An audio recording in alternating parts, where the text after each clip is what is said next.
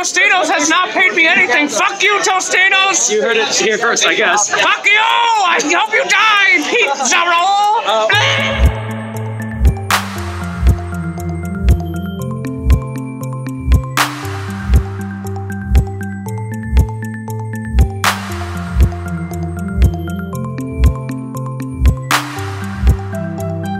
Welcome to Every Game in the City, a podcast about 8 game makers, curators, and researchers who are meeting up in Shanghai for a week to try and watch every game at the International Dota 2 Championships.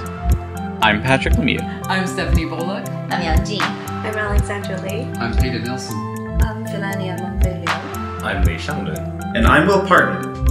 In our last episode, Shang Lun was about to narrate his long night out at The Late Game, a Dota 2 talk show where he got to interview the cast and crew of the International Dota 2 Championships in Shanghai. So this time we'll tune in and hear about his adventures with shoutcasters, camera operators, Chinese translators, TV producers, and a certain buffoonish dad who seems to hate pizza rolls.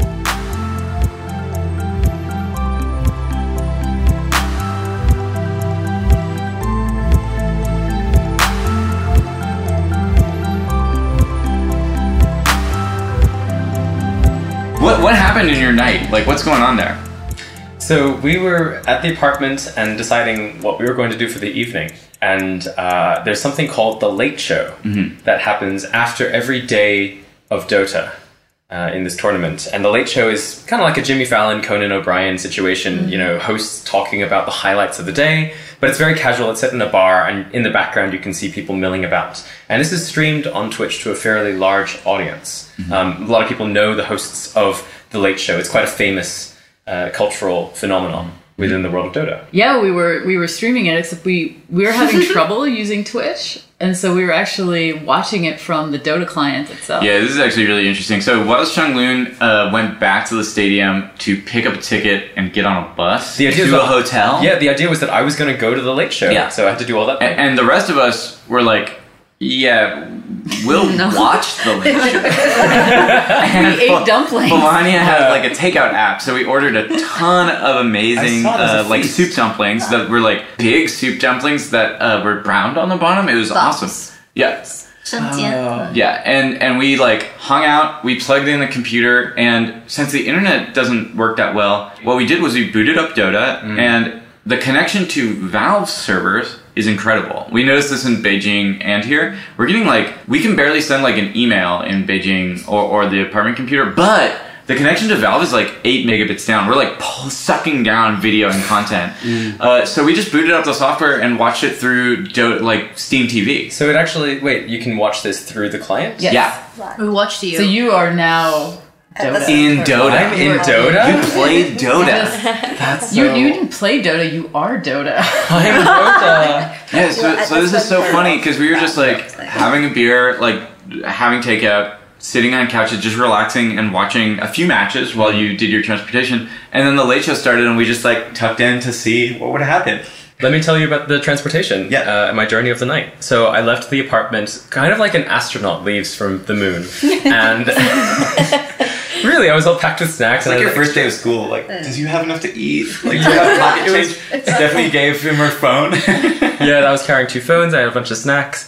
And the first thing I did was go get my own dinner because you had your feast. And I thought, I'll just go to the place we had breakfast at. And it was just the lady who served us. And we had a conversation about what Dota was. And she's like, oh, I have never heard of this, but computer games are really big. Also, you're very handsome. Did she use the word schwai? Yeah. Did you just add that? No. Okay. She said very specifically, you're very handsome, how old are you? And I was like, oh, this is weird. But then because we were conversing and I was just kind of flustered when I left, I also said like, but 再见身体健康, which is just like something you say at New Year's. Or never. Or never. Does it mean something about your health or your body? Health. It's your good It's health. like blessings upon your health. Like. But it's with the body, though. Yeah. Blessings upon your health. Your health.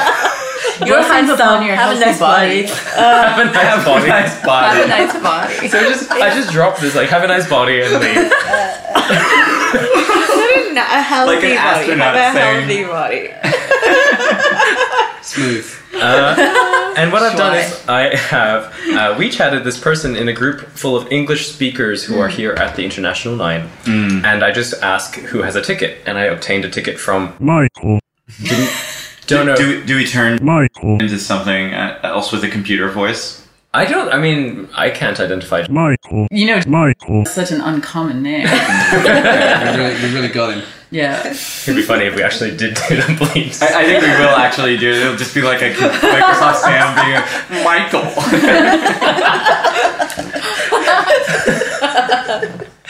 So, I go back to the arena, and there is a kind of person with two people with electronic signs saying, waiting, English bus, late show. And they're there with a person named Chef.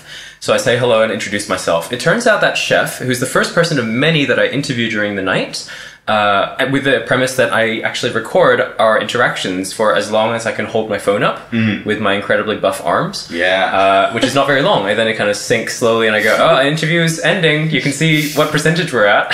Your leg timer. Yeah, exactly. And so as the interviews were winding up, the view would become uglier and uglier as you saw our double chins.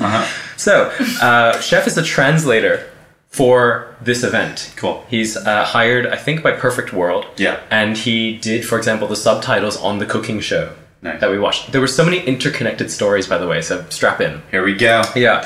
He was really interested in the fact that, China is the epicenter of Dota. He thinks it makes total sense for it to be here to attract a new audience. He was very excited about all the new opportunities for Chinese casters and Chinese culture. But his specific work as a translator, I asked him questions. He has to do a lot of interpretation, right? Translation is never an apolitical act.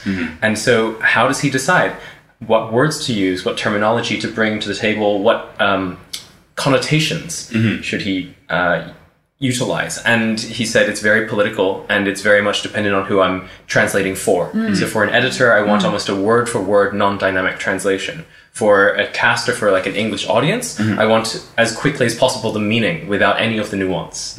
Just, the pure fact. It's a really interesting conversation. Okay, so I'm here, late night show waiting area with Chef, which is short for Chef. Yeah. And what's your role, Chef? I'm a translator for this game, and kind of like all-around staff, doing this and that. You described your role to me earlier as like firefighter. Right, yeah. I kind of like help everywhere. Okay. When I'm not doing subtitles. Who actually hires you? Perfect World. Perfect World. Yeah, So which is China. Chinese proxy. Yeah, proxy company. Really interesting. And have you done many internationals, or is this the first? This is my first one. I'm still in college. Oh, really? Mathematics. Mathematics. Right. So you do translation just as like a side gig, or? Yeah. And you said that you did the subtitles for all the videos that were kind of happening inside the stadium. Yeah. Like intros, interviews, and stuff. They're trying to get interviews with really influential content creators and stuff. Like they'll be showing like later in this in the event. So these are pre-recorded, and then you went and subtitled them. Right. What's like the work of translation? Because I speak a couple of different languages. My Chinese is really bad, so don't ask me any Chinese questions. It's always like a matter of interpretation. There's lots of choices that you can make. Right. Yeah. What's your role in like deciding how to translate it? Well, actually, you see, like for subtitles, there can be like really different kind of like there's really different standards for doing that. So there's like the subtitles for crowds, like for audiences. It must be like accurate. Their orders are not like necessarily If any problem the same, comes, you come back as long as like you get the point. However, there's like also you should like we do subtitles for editors, so that like editors who don't understand Chinese would edit them like in proper order, so that for them the subtitles needs to be in like precise orders. Like so, it depends on who you're translating for, is what you're saying. Yeah, that's right. Yeah, that's interesting. And then what about like translating the Dota-specific terms? Do you I'm have a dictionary, or what's going on there? I've been playing Dota for like since I was in college. So great. And I'm like I'm 5K in MMR, so that's like top 3. 3%. That's pretty good. Yeah, I like I ditched classes for that. You know what? A lot of the stories we're hearing are like people who play too much Dota and then like almost fail university. Right. Yeah, that's true. And what's the significance of the TI being here in China? Like, what's the difference for you? Well, or for fans? I mean, like because I'm in college, there's not much time, so I can travel around the world and see it. So this is really the first time. Because like Dota, like there's some videos showing that, saying that earlier that like China is like the epicenter of Dota. China is the epicenter of Dota. Yeah, great. So this is going to be like a root finding or home finding, like homecoming, like I don't know if it is. Yeah, something that like really cements it here as the home. Sure. Yeah. It's really interesting. along the way, people start to gather around us, and we notice that more people are leaving the stadium, so the game is ended. I meet 3 tall, slightly intimidating men who are speaking Russian to each other, but then they're also speaking Chinese to each other. Oh, nice. Yeah, and their Mandarin is not bad. It's actually quite good. So I strike up a conversation first in Chinese and then in English. And it turns out that they are all students or working here in China. 2 of them in Shanghai and another, I think, in Hebei. And it's really interesting. They're studying Chinese, and they're from, I think, Ukraine or Moldova. And they're huge Dota fans, but they don't have a ticket to the late show. So they've come up and just kind of try to hope to get to the Russian cast or the English cast. Wait, so that's something I wasn't clear on. There's a Chinese, English, and Russian late show? The late show is sponsored by Valve. Valve actually pays money for this to happen. And yes, there's an English, Russian, and Chinese version of the late show with different hosts. Stupidly, I always assumed it was just like an English thing. No, this is like, it's a really full cool operation. Yeah. Obviously... Are they all in the same space? Like 3 desks? Or 3 bars? 3 different... high tops, I guess. 3 different rooms. This has 3 function rooms, essentially. It was really exciting. So talking with the 3 of them and asking them questions, the thing that they were really pissed off about and super angry about was the unofficial resellers. I'm Serge. Serge? He's Bordig. And Alex. Easy. Why are you here at the International? To watch the games. Okay. To see how our team is playing. Who's your team? VP. OG. And OG? We was for VP. I think VP because it's kind of a mixed reaction there. How long have you been playing Dota for? Since Dota 1. Okay, so you're like long-term fans. Yeah. Can you explain to me why Dota's good? Because like I've never played Dota. It's not good. Why isn't it good? People are toxic. People are toxic. In what way are they toxic? The game is nice, but the people are toxic. That's right. Okay. It's nice. It's supposed to be a team game, but still, pub games are. Pub as in public games? Yeah. Okay. And but what about this stuff, which is not like it's awesome. Right. So this is like top tier, cream of the crop. You were talking about scalpers earlier. All the people are talking about scalpers. Why? You can see. What's going on? I don't understand. Yes, the main company that was selling tickets in China, they sell it for simple people. It's only like 20-30%. But mostly was sold to scalpers. Almost 70%. 70% were sold to scalpers, yes. and then scalpers are like they voted for 500 2 days, and they're selling like 1,500 per day, not per 2. Right. So they're really jacking up the prices. Yes. And what is that? And they're rude. And they're rude. Yes, for sure. Why? They don't care. Okay, right. It's not their game. It's not their anything. They're just money. For so they're not playing Dota. They're not part of the Dota. They are too old. They don't even understand what means Dota. Yes, they make it like I heard you can see the secret shop. They also buy some stuff and sell it. Resell it. So they're actually in there buying merchandise. Yeah, without any idea of what it is. I think it's all of China. Okay, we should walk a little faster as well. And I have another question. Like, I've heard that the scalpers are actually tracking the games to know how to adjust the price. Yes. And they're asking, where are you from? The guy just told us, I sell it to a Canadian guy for 2,000 RMB. But because you are from Ukraine, I'll sell you for 1,500. Yes. Wow, okay. If you're from Australia, Canada, or this kind of country. He even cares about the country where is it. Yeah, so it's like this weird game to them, but it's not the same game. Yes. Or something. That's so interesting. Okay, and do you have any like ideas of where Dota should be in the future? Like how do we improve this game? Sure, not in China. Not in China. Where do you want us to? Why not? Scalpers in Germany. You want it back in Cologne? Back in Cologne? Maybe that's what. Germany, if I'm not wrong. Maybe for TIX they'll do that. Yeah, immediately when I was saying what is your perception of Dota here, and they said it's awful. We hate that it's in China because of all these reasons. And I said, but you live here, and they said yes, but this, and this. The fact that the tickets are unavailable to true Dota fans has never been a problem before. So it kind of outstrips the convenience. It is very different this year. The money stuff is wild. Like it's completely transformed from previous years. Just as they say this, we hear a commotion in the background. And it's people yelling really loudly and suddenly a swarm of hundreds of people in yellow jackets, the Shanghai Gong'an, the police, are suddenly present all around us. And we see a man like being restrained by police people, trying to fight and punch. And it turns out that they had just arrested a bunch of ticket resellers. I'll be right back. Okay, so we're here outside of the stadium, and incredibly there's an altercation, it appears, with like the police and a man, maybe a scalper, who knows? No idea what's going on, but there's so many security guards all over the place. I think they're actually police actually at this point. Yeah, that's right, Shanghai Gong'an, the pronunciation of which is incorrect, but that's okay. Okay. Huh. That's a good show. But here's what's exciting. They were fighting back, and the whole crowd, all the Dota lovers, were yelling at the ticket resellers. Oh my gosh. Like really slurs and angry words. And it was a huge scene, and no one was recording. So I recorded, and I kind of like walked into the middle of it. Okay, so we figured it out. There's scalpers, and now there's a big crowd yelling things. And got really close to the action, and it was wild. Like, there were only 3 or 4 people kind of in the altercation directly, but everyone surrounding the center of gravity, swirling of a sea of yellow vests. And as suddenly as it came, it went. Over. And they disappeared into the night, and everyone cheered and applauded and dispersed. Can I ask a question? Do you think that was because they were selling in the bar? Like, because, that's not happening outside the stadium, right? I have no idea. No, sorry, this wasn't at the bar yet. This is still, we're waiting for the bus. Oh, really? Yeah, this is at the stadium. So maybe the police is forced to take some action.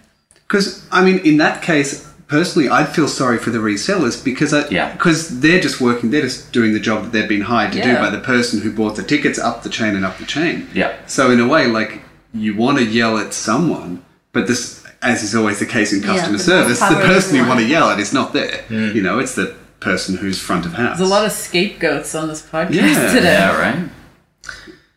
Wild. So as soon as they leave, we realize that we've got everyone here, and we kind of head towards the bus, which is a little walk away, and then the bus itself is a trip away, and it feels very like Andy Kaufman-esque, where it's a secret journey to another place. And on the bus, I meet a bunch of different people, including Michael, who gave me the ticket, who I forgot to message back, and so he thought actually already got on the bus, and I was outside stuck because I didn't have a ticket, and so we had to do a weird crossover. Michael was from the United States of America, and he had friends there from Belarus and New Zealand and Armenia, and so it was a real international sense of community that had been playing Dota internationally for a while, and they were meeting up. So it's almost like they were meeting for the first time as well. This is what something Tucker Ryzen Percy told me, was that he wasn't looking for American friends to give the tickets to because all of his friends were from the UK and they couldn't afford the plane trip. His Dota friends are UK people he meets once a year at this event. I met Jingyu, who was a master's at CMU, but lives and is originally from Shanghai, whose master's thesis was on Dota. Okay, so we're still walking along to the late game meetup show. And hello, what's your name? Jingyu. Jingyu, can you tell us about your relationship with Dota? I've been playing Dota for around 9 years, starting from Dota 1. Yeah. And then around, I think, 2014, I transferred to Dota 2.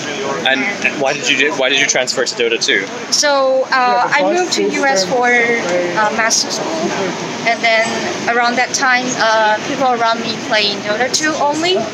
So I have to make that transition. Right, so that you had people to play with? Yes, basically my friends, my classmates, my teammates. Oh, so you were actually like in a team? Yes. So when I say teammate, it's because in our class, people are divided into teams to actually make game prototypes. Right, okay, so you actually studied game research. Yes, so my master program is called Entertainment Technology, and it's about how to make a good game. So also it covers other perspectives, but making game maybe is the main purpose of the program. Yeah, I see. So we have a little bit of time before we board the bus. I'd love to ask you about the International in Shanghai. What are your thoughts on it being here, and how does that affect the game? I think the difference between this international and the previous ones because Shanghai it's not my home city, but it's in my home country. Yeah. So I would feel myself being more familiar for the environment. Yeah. And also the players here, not the player, the audience here are different than of course when Dota is holding in Seattle or something. Okay, I would love to ask you follow-up questions, but we're going to get on this bus, so maybe I'll find you another time and we can continue. Thanks so much.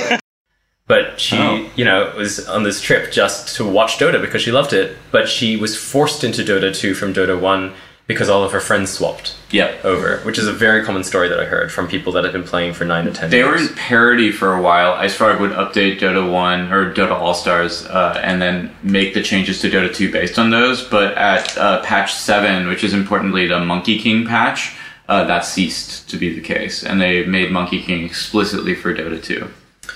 On this bus, I'm chatting with fans of the game and players of the game, and kind of word starts to seep out that I've never watched or played Dota. And I started watching yesterday. Mm-hmm. And the disbelief ripples, and you can hear the murmurs, and suddenly there are people yelling at me saying, "We hate you." And this is in jest. In Chinese? No, in English. This is the English bus at this point, so everything is in English now.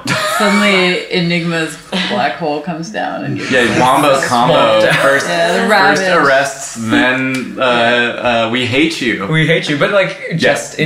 Yeah. And they hate me because I get to do all these cool things. And I don't even love the game. I don't even know the game. Uh-huh. And there's this sense of disbelief. No true Dota fan. Yeah. Define Dota. Yeah. Shang Lun is playing some very hardcore Dota on this trip. And I do understand their position entirely because it is kind of bizarre. And I bring up, this is what they meant by toxic community, and everyone laughs and, it's a jolly old time because in person none of that is present. We all recognize it to be true, but here in this bus there is true friendship. Anyway, I lost an arm, and then we arrived at the bar. I was going to ask you about that. I just didn't know when was the right time. You're leaking. We arrived at the bar, and we separated into the English and the Russian, and I couldn't even see the Chinese, so I don't even know if the Chinese cast was at the same location. You had separate tickets for separate rooms, so you couldn't go between the rooms easily? Not really. We weren't supposed to. Yeah. And I walk into a small room with a bar in the back, and there are people in front of cameras in the right-hand side, and in the middle there's just chaos. Everyone is surrounding a person. Okay, I'm inside of the bar, and there are a bunch of people here. There are a lot of people I don't know who are apparently really important, so that's kind of embarrassing. And I've already kind of asked one of the famous presenters who they were, and they gave me a really kind of bizarre, nonplussed expression and said, "I'm whoever their name was." The atmosphere here is really kind of casual. There's a lot of English being spoken, which is strange to my ears, and people are being asked to sign things and take photographs together. So there's all these people, including this person that I think I saw on the screen, who's the buffoonish dad character from the cooking show. I think I don't at all remember what his name was, but there you go. Let's do a pic. Oh, nice to see you. What's your name? Jake. I'm Harry. Love to meet you. Nice, pleasure to meet you. Here's the thing: I've never watched or played Dota before. Perfect. So we're doing a video. And so naturally I go up and talk to the person, and the person said, "Hello, my name is Jake." And I said, "Hi, my name is Shang Lun," or I actually said, "My name is Harry," because I didn't know whether he was going to be able to pronounce my name. And we hung out on camera for a little bit, and it occurs to me, I said, "Oh, I've seen you before. You were on the big screen. You're buffoonish dad. You're the buffoonish dad character." I saw you on the main screen. Hello! You're a buffoonish dad character. Well, that's how you were described to me, guys. So I'm sorry if it's insulting. And what are you doing here tonight? At the moment, I am sipping on a beer and being in the background. They pay me for it. What? They paid you? Just kidding, it's free. They pay you in Tostinos. No, fuck you, Tostinos. I've asked for a sponsorship 8 times. Fuck you forever, Tostinos. And so are you going to be on the show, this late show that's going on? Absolutely not. They won't let me on the camera. Oh, no. What? Just walk up and chat with Jake. So this is a big problem, obviously, because as soon as I say this, I go, "Oh, that's probably not the name of his character." His the character that is himself. Yeah, I thought. Well, that's what Will told me. So just to be clear, who is buffoonish dad? Sir Action Slacks, who we talked about before, the pizza rolls fellow. The pizza rolls fella. And I go, oh yeah, you were the Tostitos guy. And I mispronounced Tostinos because I don't know what they are either. And learning so much. He's on camera with me, taking this all in stride with enormous energy, and good on him. He's got an incredible personality that makes me feel buoyant and happy. He's amazing. Really lovely. He works really hard. And he's hugging me, so we're in a hug. You hugged Sir Action Slacks for a long time. Like you got Sir Action sweat on you. And I asked a couple of questions. So first I asked, I don't know, I was kind of floundering a bit, so I asked, do you like Tostinos? Good opener. Good opener. Strong. Yeah. I actually wanted to ask what was the political purpose of this segment, but I instead said, do you like Tostinos? Man, that happens, you know. Every interview has been those are basically the same question. And he says, fuck Tostinos. Tostinos didn't pay me shit. Wait, on camera? I have... Roll the footage. What was the purpose of that cooking show segment? There was none. No purpose. It wasn't like product placement or Tostinos or whatever. No, Tostinos has not paid me anything. Fuck you, Tostinos. You heard it here first, I guess. Fuck you! I hope you die, pizza roll. Oh no.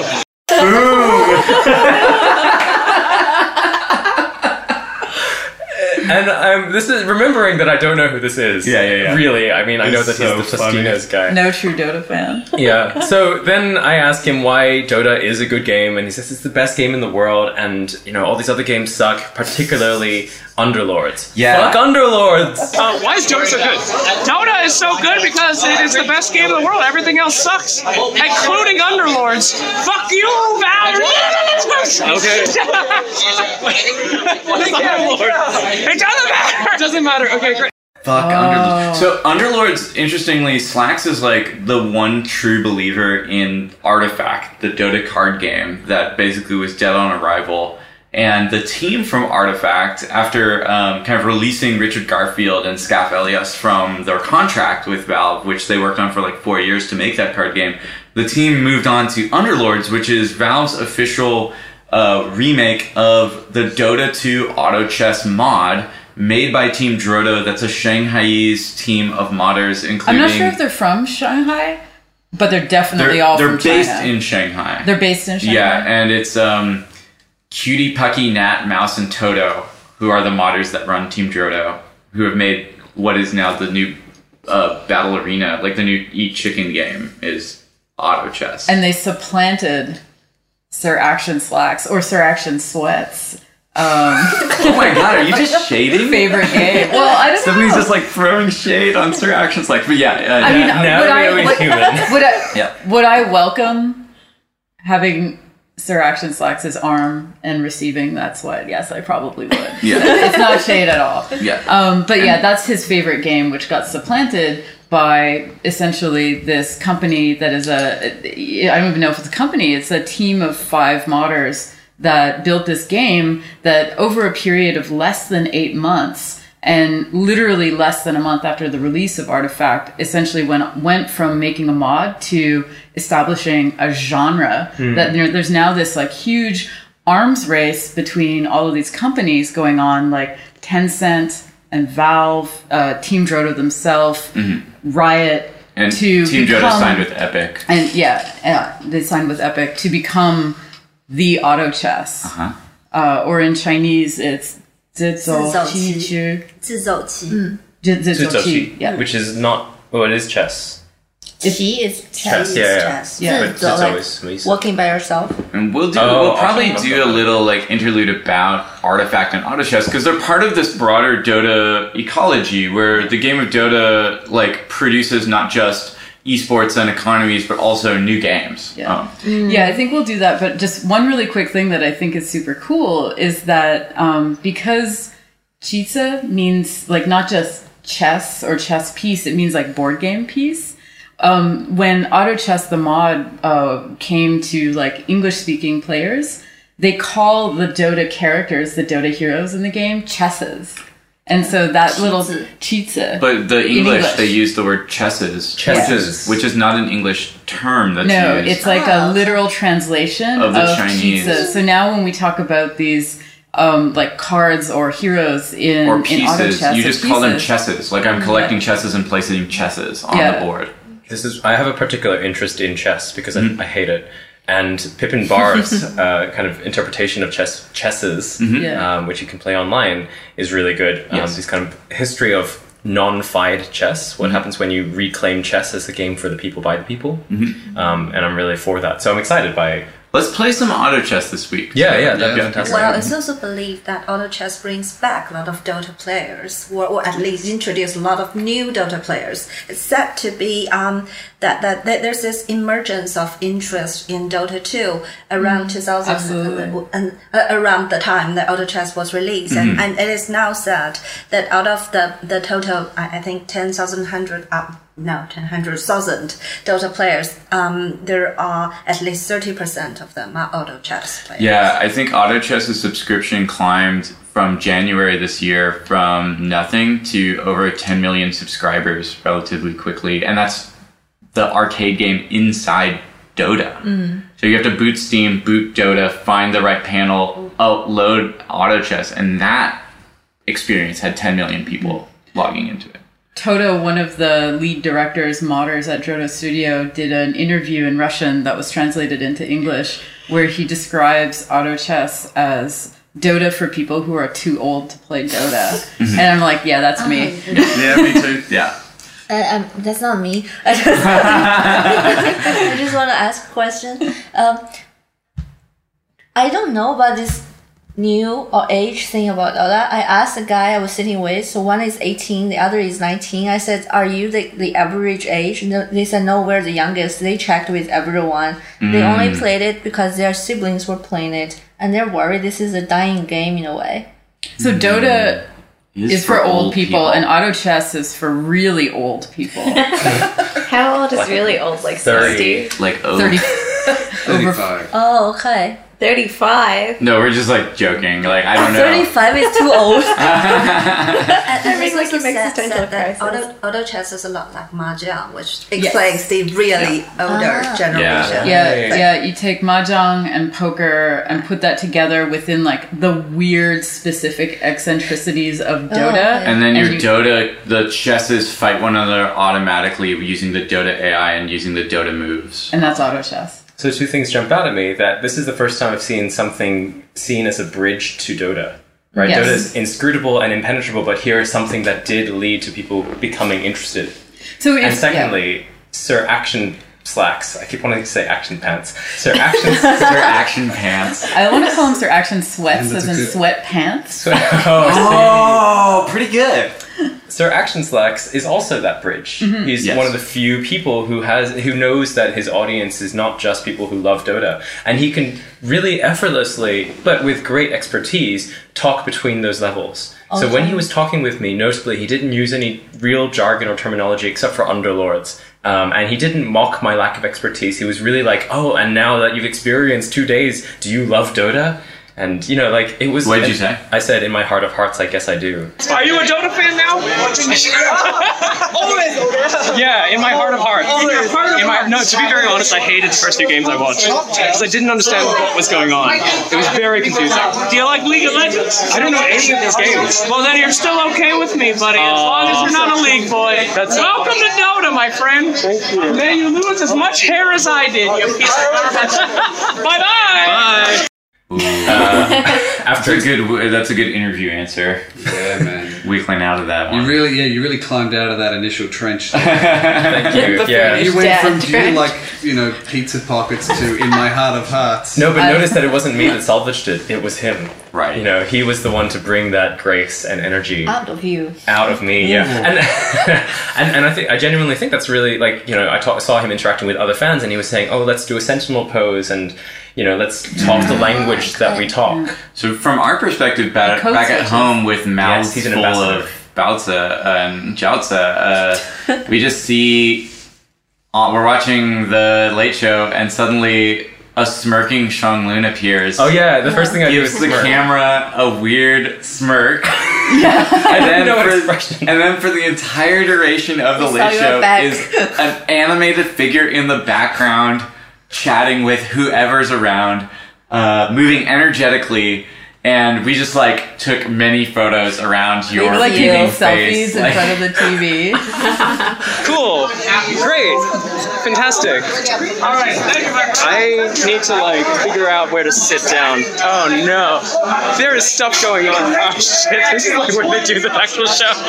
So there's a show happening behind me right now, and because the people back at the apartment are streaming this, they're watching me kind of like talking to myself in the background. At least I think they are. I have no idea. It's very funny to me. This whole thing, this whole atmosphere makes no sense. But it's very exciting. There are people from all over the world that are coming together to this particular bar, not just to speak English, but also to see these celebrities. I'm in the background of so many photos. This is really bad. This is like ethnographic no-no right here. I had no idea that I was visible from there. I thought the smirk was the only thing visible. You were so visible that, you know, the kind of astronaut pack that we equipped you with, I could like see the sweat on your back from having hair. Oh no. Zeraction sweats. I have Zeraction sweats. Yeah. Maybe that was some residue from the hug. His like handprint. He's a big guy. We're being so ungenerous to this person who works so hard. We love. He's amazing. Cultural ambassador. He's wrong about undergarments, but he's amazing. Yeah, for the record, we love you. If you ever listen to this. So I meet a whole bunch of other people. I meet Trent, who is a caster and panelist. I meet Buka, who is a producer and programmer. His job is really interesting. Like, I talked to the two of them together. They curate the gaze. Yes. Like, in a real Samuel Beckett film style. The camera of Dota is a character. Yes. And they control that character and then talk about it. And they have technology that helps them. So Buka's job is to write software that interfaces with all the data that Dota provides and create overlays with information that the audience does not have that's unique to the cast. Yes. And as well as software that the caster can use to swap, like, and say, oh, I want to talk now. So it's kind of like an intercom system. Yep. Nice. And this was totally new to me. And I explained to them why I was here, and they said, oh, this is really interesting because, yeah, this has affected the way that we play Dota. We can no longer watch Dota without working. The programmer watches Dota and just thinks about what to program. The caster watches Dota and just thinks about where they should be looking. Right. But they can still both play Dota. Like, that's still unaffected for them. Hi, I'm Trent. Yep. I'm Buka. Buka, fantastic. And what are you doing here? And where is here? We are in Shanghai for the International 9, which is the largest Dota 2 tournament of the world. And I am a caster/panelist. I can see why you're a caster/panelist. I You try. have a very good sound bites. You'll understand why I'm a programmer. No, I'm kidding. 1 hour later. Yeah, I kind of help him do his job. Make me look good. Yeah, so we do like, we make the interface a little bit better. Usually that's my job. The interface of what? The game. So like the Wait, game. you work on Dota? Not really. So like the game Dota is very open, so you can like access the files, change them, add like data on top of it, statistics and stuff like that. Think of it like in sports, you have like statistics appear on the screen and stuff like that. So you kind of like mod it essentially. Yeah, Exactly. Okay, and what information are you displaying on the game? So in this case, in this tournament, I'm not doing it. This tournament, we're going out of the game. We're grabbing like highlights of the game, but usually the highlights are done by like production people in the back, which kind of creates a disconnect between talent and the production. Talent, non-talent. Yeah. Talent, not talent. So we give them like a tablet now where they can like decide what to put from the game, and they can like bring it up when they're on camera. So you have a curatorial position as well. Yeah, kind of. So it's like almost my own little mini segment, I guess. And I'm working the tablet. I can be like, "Hello, host. Pass to me. Allow me to take over the stream." And I press a little button, and I'm suddenly in control of what everyone at home is going to be seeing. So it's very akin to like any normal like sports kind of thing, like traditional stuff. Well, because like that's not my background, but I'm thinking of jazz almost, like taking the lead in jazz. All right, yeah, we can do that too. I'm way more into the jazz. Yeah, I was gonna go like a hockey broadcast or something, but this is fine. Jazz and jazz. Well, okay, hang on. So like we would compare to hockey because it's esports, right? But yeah, exactly. Is it actually a sport? Well, I would say it's very similar because we do mimic their presentation quite a bit, right? We have a host, we have some panelists, and the panelists basically go like, "Hi, I just watched that game, and this is what I thought was important." And then a clip pulls up that they have all the things memorized, they have some bits that they're going to talk over, and we're sort of trying to work that into our broadcast now because traditionally we've been very disjointed from the actual video, aside from just like our faces talking about the game. We want to work more into like the highlights and make them a little bit more like pointed towards the direction of how we felt the game was flowing, and that's what Buka's doing for us. Okay, so you're pivoting to video. Yeah. Specifically the highlights. Okay, really interesting. And then what's special about the international thing here in Shanghai? Because this is new, right? Yeah, this is very new. So it's always been in, well, the very first one was at a game show in Germany, but then ever since then, when Valve kind of took control with Valve, people who make Dota, they then brought it to their home base in Seattle. So they had it there from TI2 all the way to TI7, but then the arena that they used was being renovated. So they went somewhere nearby in Vancouver, so it was international. I am Canadian, so that was exciting. And I think that's why I got my pity invite, because I'm like the only Canadian caster. So that was my first well, once you're in, you know, that's what got me in. And then they said, you know what, Vancouver's too close. So we have a massive Chinese audience when it comes to Dota, and I'm very happy they finally got their TI. So that's why we're here. How do you play Dota in your capacity?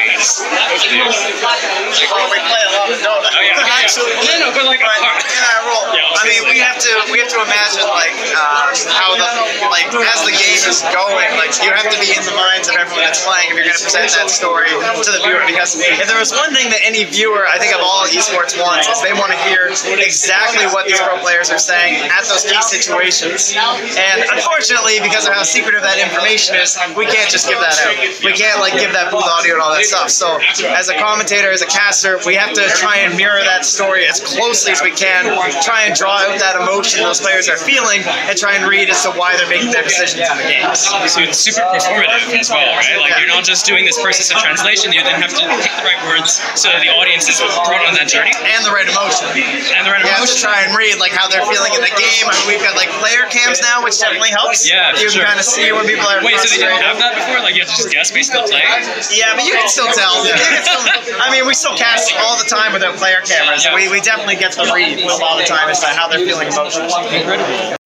Very interesting. Super interesting. And this was true for every other person I talked to. Every person had a different role. Myron, who is the camera operator who works with Casey. Mm-hmm. So you often see him because they have such a dynamic relationship. Yeah. Casey will grab the camera and then you'll see Myron, who's this very animated guy, kind of do antics. And I had a really great discussion with him. His background is, with a lot of these camera operators, their background was in capturing sports events and other non-esports, non-Dota related events. So this is Myron. Hi. And Myron, well, I'm a cameraman I work for Amazon and Boeing and a lot of corporate stuff. And then I do a lot of content stuff, like real short stories, that kind of thing. I am. I'm in the arena.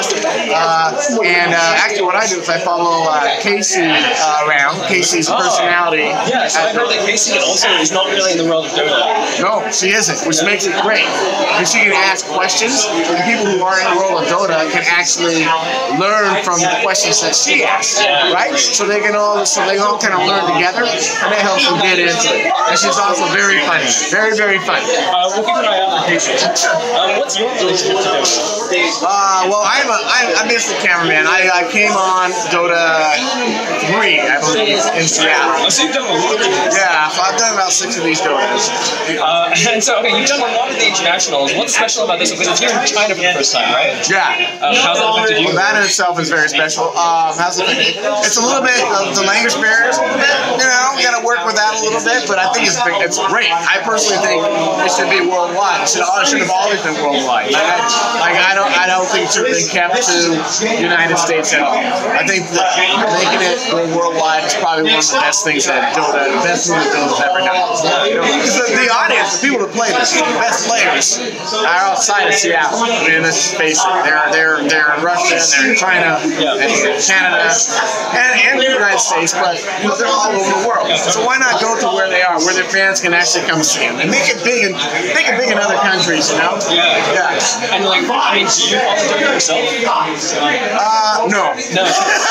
Not at all. I can't follow it, man. First of all, I'm too old and I'm too slow.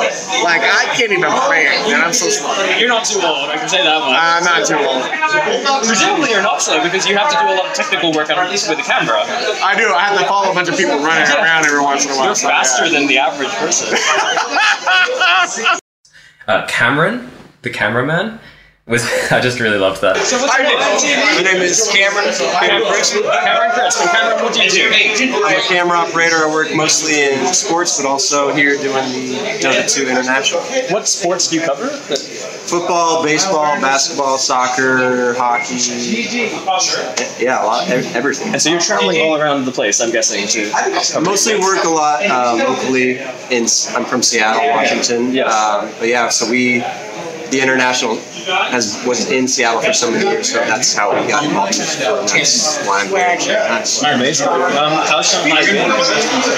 It's been interesting, yeah. I mean, to be honest, I haven't had a chance to go out very much. We've been working super long days, but it's different. It's huge. We're here in the summer. It's hot and humid. Yeah, the people have been really nice. Has it affected your job in international being here? I mean, just the fact that we're away from home, but we have a lot of the same crew, and so it's very familiar. Can you talk me through like what your production is in terms of when you're in the arena? Yeah. So I'm on what's called a hard camera. And it's basically a camera on a tripod with a long box lens, and as opposed to like a camera on the shoulder where most people are up close and personal with the players, and so I'm shooting from afar. You said you do esports. How does esports compare? Or how does Dota compare to esports? I guess in Dota, like in esports, so much of the game is in the game. When the game is in play, I don't have anything to shoot. We have so many cameras in the pods where the players play, like they're shooting them for their reactions and stuff. So typically, like when Dota the game starts and I'm on camera, I'll try to find some fans or maybe like people involved with the team, or parents or something, and I'll walk off a shot with my camera, and then we're looking for reaction. So in Dota, it's like there's the observer in the game, and that's really the cameraman in the game. Yeah. Cameron, the cameraman, actually plays Dota, and he plays Underlords as well. And he said that he plays Underlords because he's not strategic enough for Dota. Yeah. Like he said he was essentially too old for Dota. So that confirms what we were saying. I heard that you played Dota. Yeah. I haven't played in a while, but I actually played the original Dota game. I did play a bit of Dota too, but yeah, I really it's fun. That's great because you have that connection as a person. Yeah. You said you played Underlord. Yeah, so it's a version of what they call Dota Auto Chess, which I've never actually played that, but it's sort of like a chess board with Dota heroes, and then you put them on the board, and then once the round starts, they kind of fight automatically, so it's not like you're moving like chess pieces. It has elements of Dota, but it's a totally different game. Carl, who is the director of The Late Show, learned Dota by watching, and that said it made his job not just easier, but more fun, because now he understands what's happening.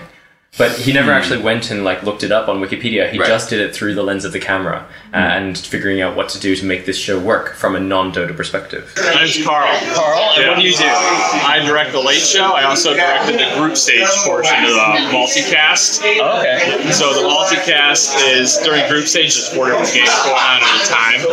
And the multicast will cut between them to show the most interesting game.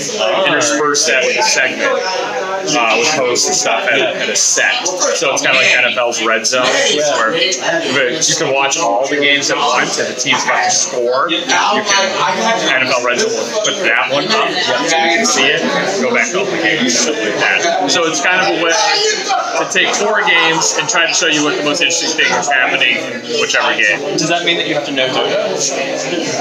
I don't have to know Dota. But I have learned Dota over the last 4 years from working at International.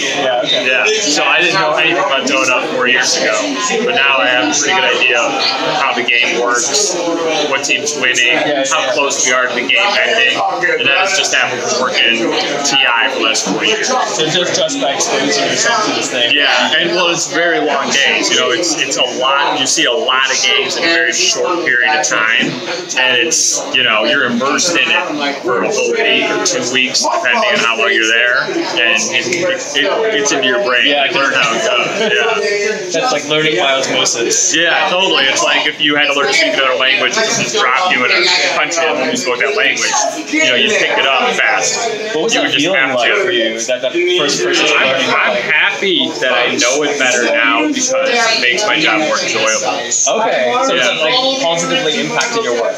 Definitely, because I actually enjoy watching the game while it's happening, and I can follow the storylines a little more.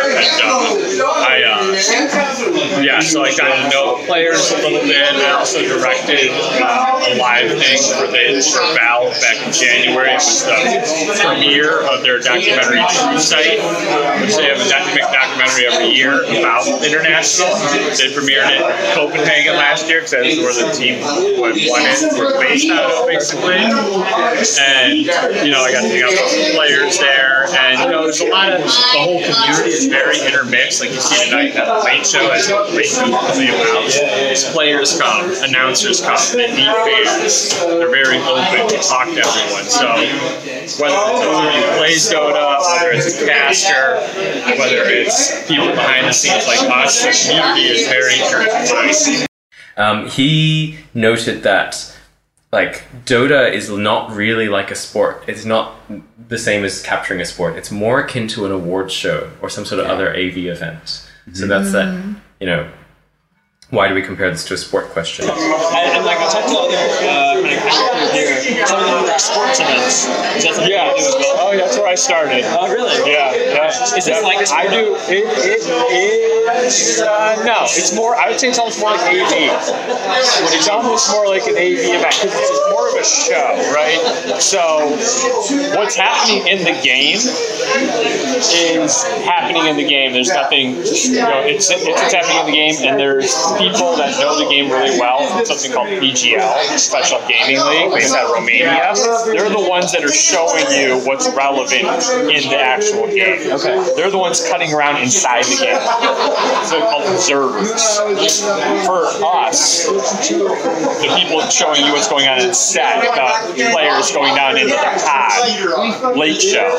It's really more like a big, you know, like an awards show or like a big conference with a lot going on than it is like sport. Yeah. Okay. So I would liken it more to that. I would liken the production more to a big award show than I would a sport. Yeah. And like the Late Show, we were going for like very relaxed, very loose late night talk show.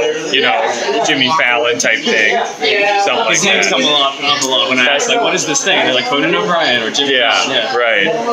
Not that I know who these people are either. Okay, there's American late night show host. Oh man. Okay, cool. Yeah. And what's your? I mean, as the director, do you get a creative vision? I get some of it. Yeah. Tell me more about that. Well, you know, they have somebody from Valve who produces the show, and he kind of comes up with the segments we're going to do. You know, wait, so this Late Show is Valve produced? Yeah. Oh, I didn't know that. Yeah. Okay. Yeah. So Valve pays the people here. Well, the way a lot of stuff works in video production is there's a client, that would be Valve, they hire a crewer. The crewer goes and finds the workers. Okay. So a lot of people are here. Like a subsidiary. Exactly. Okay. But like ultimately, kind of like top level, Valve is paying. Valve's the top level, yeah. And they're doing this to create that community. You're saying. Yeah, the Late Show is awesome because it doesn't focus so much on gameplay. It focuses more on the personalities around the game. Kaylee, on the other hand, represents kind of an opposite perspective from all these people. She's a production manager, and she aimed for the job 5 years before she got it. Oh, wow. Yeah, so she loves Dota, And was looking out for this position. And specifically said, I'm going to get as close to Dota as I can. And so she looked up, stalked the network, the production network, which is called the Production Network. That's the name of the network. And applied for the job so that she could go to the international. Yeah. And this is the first international she's been at and the first one she's worked. Oh, interesting. Yeah. So this is the year she made it. She just did it. She achieved her dreams. Same for us. Slightly different level of effort, but yeah. Poor Kaylee. That dedication was really and passion was apparent in the way that she talked about the game. But we also talked about gender dynamics and the fact that she's in a role of power where she gets to tell people what to do, and if she's doing her job well, then she can actually watch the matches and nothing goes wrong. And if people don't do their jobs, then she's out there putting out fires. A successful day at TI is when I get to watch the games. Oh, okay. If I'm not watching the games, that means I'm having to work. Right. Okay. So if you've done your work, and then other people are doing the work, then you get to watch the games. Yeah. Cool. But then you have to put out fires if work is not happening. Right. Yeah. What does that mean for you? It could mean a lot of different things. Lighting going down, running around, trying to find a player's phone because they lost it and they have to have it for the Steam guard to be able to get into their computer to play. Yeah, it's it could be any number of things. This event is so huge that one little thing could happen and you'll be running around for the next hour. Right. Which could be anything from figuring out how to fix cast software and liaising between the people who need to do that, or a caster forgot their phone somewhere and she needs to find it. So it's really a granular detail.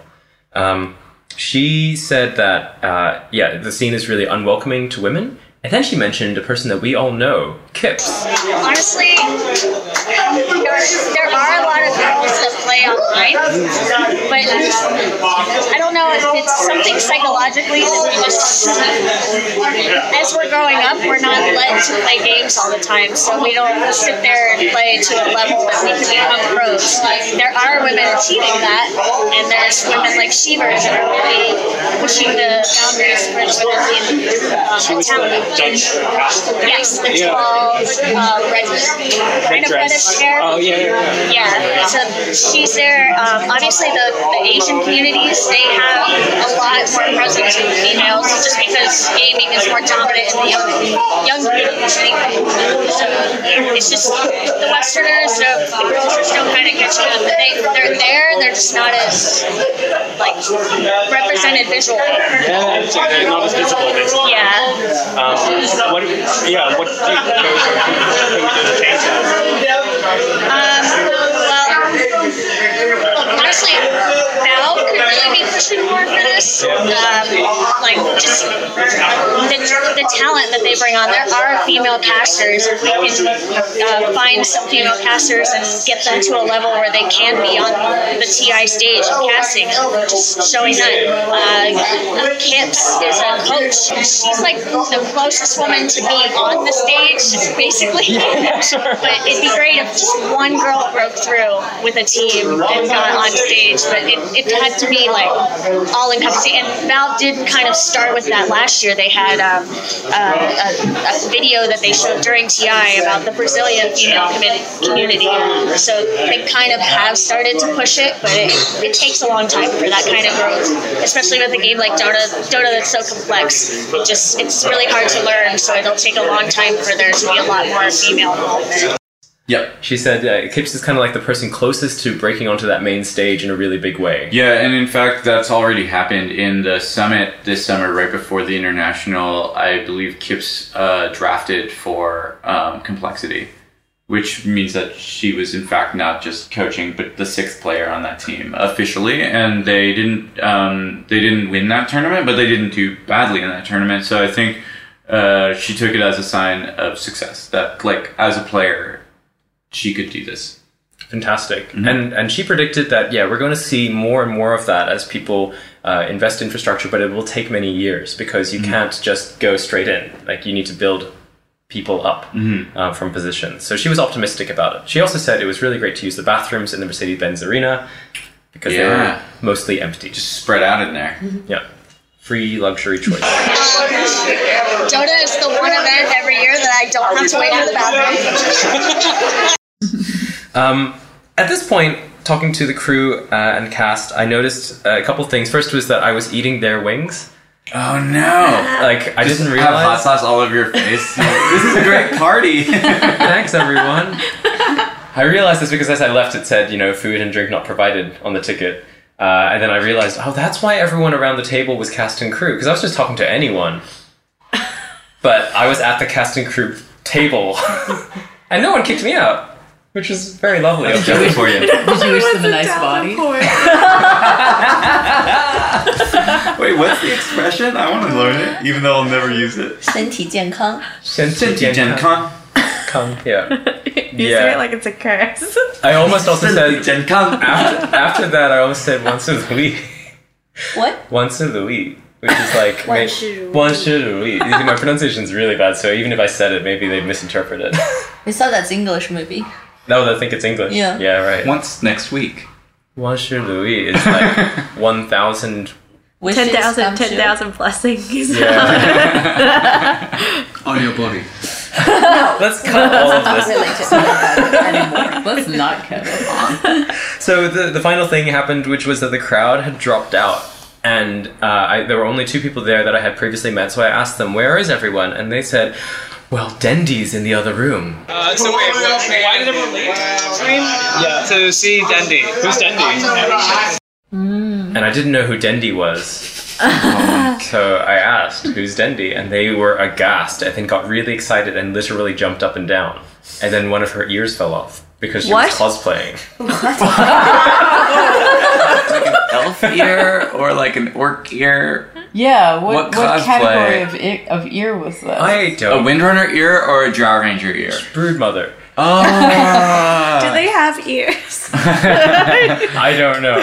And I asked who Dendy is, and they say Dendy is the most famous Dota player. Yeah. He is the legendary. We all want to be him.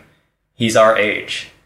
Which I think was a really weird addendum. I'm like, okay. He's our age. He's our age. Meaning he's old? The most legendary player in the entire Dota history. He's the poster boy of Dota, basically. He first came onto the scene for TI1 as basically a teenager. Yeah, and he won. How old is he? Was he? 16? He was like 16. Yeah, around 16. So we're all too old, is what you're saying. That's not true. That's not true. We can still. It's just that we're not good at the game like that. Okay, but TI1 was 9 years ago, so Dendy is the same age as us. Yeah. He's achieved more than you ever have. Okay. Wait, in terms of Dota, right? Not in terms of life. Or maybe in terms of life. Monetary value too. Okay. There's some overlap there. Yeah, I get you. But and then I asked also, like, so he's like really quite famous, and he's so successful. We will never be as successful as him. And I say, in Dota, and they go, no. In life. And so they disappear. And I interview some more cast members and crew members, and then walk out a few minutes later, and I just see 4 people, 3 of whom are the Ukrainians that I had talked to earlier, and 1 person I didn't know who was speaking Russian with them. And I just kind of went up and said, oh, are you Dendy? Yes. To this, and was it a tall kind of elfin man with a goofy expression on his face? He was short and surly. He then said, no, I'm William. That was his response first, and then everyone kind of went, also, what? In what universe would I be confused with Dendy? And I said, I don't know anyone here. And then we just talked a little bit later, and it was kind of a nice, perfect end to the night. I kind of really got into the groove of that position of being an outsider, of being, a naive, maybe even sneaky interloper. And for this podcast, not sunny. No, not sunny. I'm shady. dour and shady. Shady. Shady. Yeah. How dire. And I like an exposition device. But just as a kind of final, cheeky end to the night, we were talking about the design of Dota, and I just casually dropped in like, oh yeah, I interviewed Ice Frog yesterday. He's really nice. And the 4 of them all lost their shit collectively. for about 3 seconds, like freaking out in their various way. 2 of them froze, and one of them just kind of put their hands to their head. And then I said, no, not really. And they screamed. They were just like, no! That is shady. They threw pizza rolls at you. Yeah, I felt like I had accumulated enough knowledge to be subversive. You know, like initially I was being subversive by not knowing anything, and I'm slowly turning into more of like a targeted assassin via knowledge. A Templar assassin or a Phantom assassin. There are many assassins in Dota. Cool. So, all right. That was well, my night. so Stephanie's what a like day. reclining on the couch. I'm just taking this all in, you know, just nice bodies and 1,000 blessings, eating other people's chicken wings and getting people's hopes up about Ice Frog. Seeing Shang Lun on TV in front of 30,000 viewers. Looking for the Lan of Dota. Yeah. Oh my gosh. What a day. It's actually really exciting because today, like, we're actually gonna go out. What? Why are you? We're gonna go and see some Dota in Shanghai, like not in the stadium. Why are you laughing? I'm just delirious. Yeah. We've been doing this for a while. But we're gonna get out there and actually see it in other places, other than Mercedes-Benz Arena. Yeah, we've left Will at the stadium. Mm-hmm. He's the true Dota fan. True. One true Dota fan. And we're going to go check out all the other ways to watch Dota around town. Yeah. So with that, we'll see you next episode. Bye. Bye. Bye. GG. GG, right. Every Game in the City is a podcast on the Idle Thumbs Network. We recorded Season 2 in a hot living room in Huangpu during the summer of 2019. Our theme music is a cover of Dota 2 by Bass Hunter, a Eurodance track he released in 2006 featuring samples from the original mod. You can find us on the web at everygameinthis.city, as well as most social media networks and podcasting platforms. Now that we've wrapped up the second day, in 2 weeks we'll check in with the full cast at the start of day 3, see how Will's doing after his long day locked in the stadium, and interview Muriel Kipps-Huisman, a Dota 2 analyst and former coach of TNC Predator, Vega Squadron, and Complexity Gaming.